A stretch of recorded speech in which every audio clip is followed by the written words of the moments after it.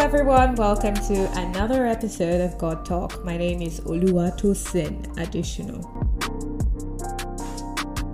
So we're continuing our talk on God as it is, and then we see so after the fall of man, the separation of man from God, the next story in the Bible is that of Cain and Abel. So after God had banished Adam and Eve from the Garden of Eden, they went on with their lives. Read about the punishment in Genesis chapter 3, right? So that was like the curses that God laid on man and the serpent.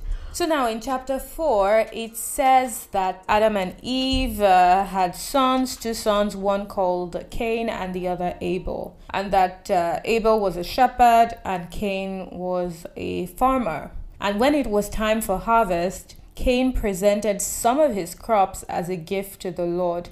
Abel also brought a gift, the best of the firstborn lambs from his flock. The Lord accepted Abel and his gift, but he did not accept Cain and his gift. So what does this tell us? Even after the banishment, God wasn't completely removed from humanity. He wasn't completely removed from mankind, because Cain and Abel were still able to bring gifts to God. The Bible says God accepted Abel's gift, but he didn't accept Cain. That means, there was kind of a relation to it. There was still some kind of relationship.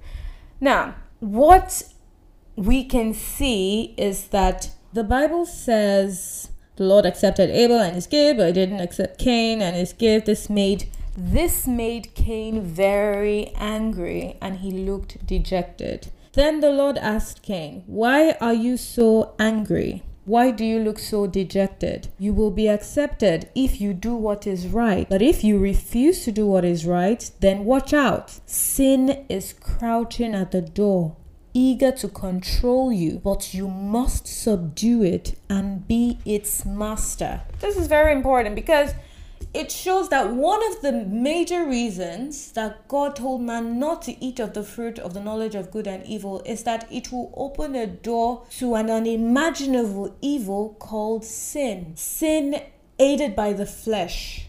Here, God says himself, sin is crouching at the door, eager to control you, but you must subdue it and be its master. This is the first time sin is mentioned, like categorically, and not, in the form of disobedience. Sin is crouching at the door, eager to control you. And that's true. Sin wants to control us, but we must learn to subdue it. We must learn to bring it under control. We wouldn't have had all these issues if they hadn't eaten the fruit. But oh well, it is what it is. What actually gets to me is that God wasn't even angry with Cain. It's just that he didn't accept the gift. Imagine you have a child, you have two kids, and then, they do something and you like one and the other you don't really like it.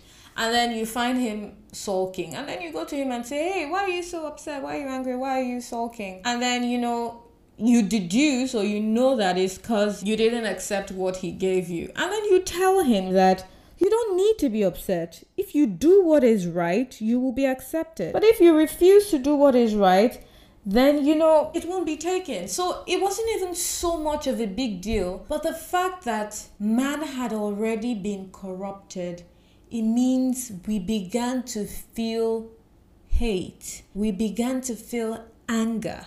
Before that, there was nothing like that. We began to feel anger. And the Lord himself told Cain that you need to watch out. Sin is just waiting at the door. The moment you give it an entrance, it's going to take over. It's going to, begin to corrupt even more your very nature, your very essence. It seeks to control, it seeks to dominate, but you must learn to subdue it. So God was telling Cain that you must learn to subdue it. But then there really, was no way to do it. Now we have Jesus, thankfully. But then, it would have been very difficult for Cain, because we've learned that it's not by our own will that we can even live a righteous life. It's by the help of the Holy Spirit. And even at that, we still make mistakes. Thankfully, we're the righteousness of God in Christ Jesus. So, all of that is gone. I think I'm going too far. But then, for those of you who do not know, about all of that, we'll get to it in time. But then, sin had already been open to the world. Sin seeks to control mankind. Oh, sounds very scary. So there was a very big reason that God didn't want man to eat from that tree. He knew that what it will bring will be terrible. We will not be able to control it. But yeah, it is what it is. Anyways, Cain wasn't able to subdue sin because he didn't have the power of the Holy Spirit. He wasn't able to subdue sin, and then he ended up giving into sin. And he killed his brother, sadly, and he was punished by God. I think this passage is so important. Genesis 4 verses 7, because it says, this is God speaking. And when God speaks, I take it very, very important, because it means it's something vital. He says, you'll be accepted if you do what is right, but if you refuse to do what is right, then watch out.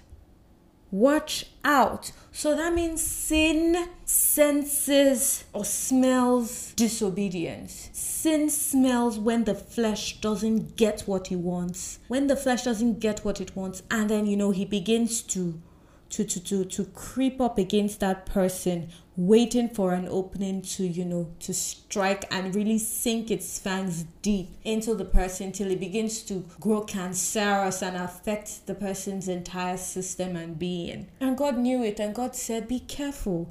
Sin is crouching at the door, but you must subdue it and be its master. You must subdue it and be its master. Thank God for Jesus. Thank God for Jesus. Because, as evidenced by Cain, it's difficult to subdue sin. It's difficult to subdue sin, but thank God for Jesus. Thank God for the Holy Spirit.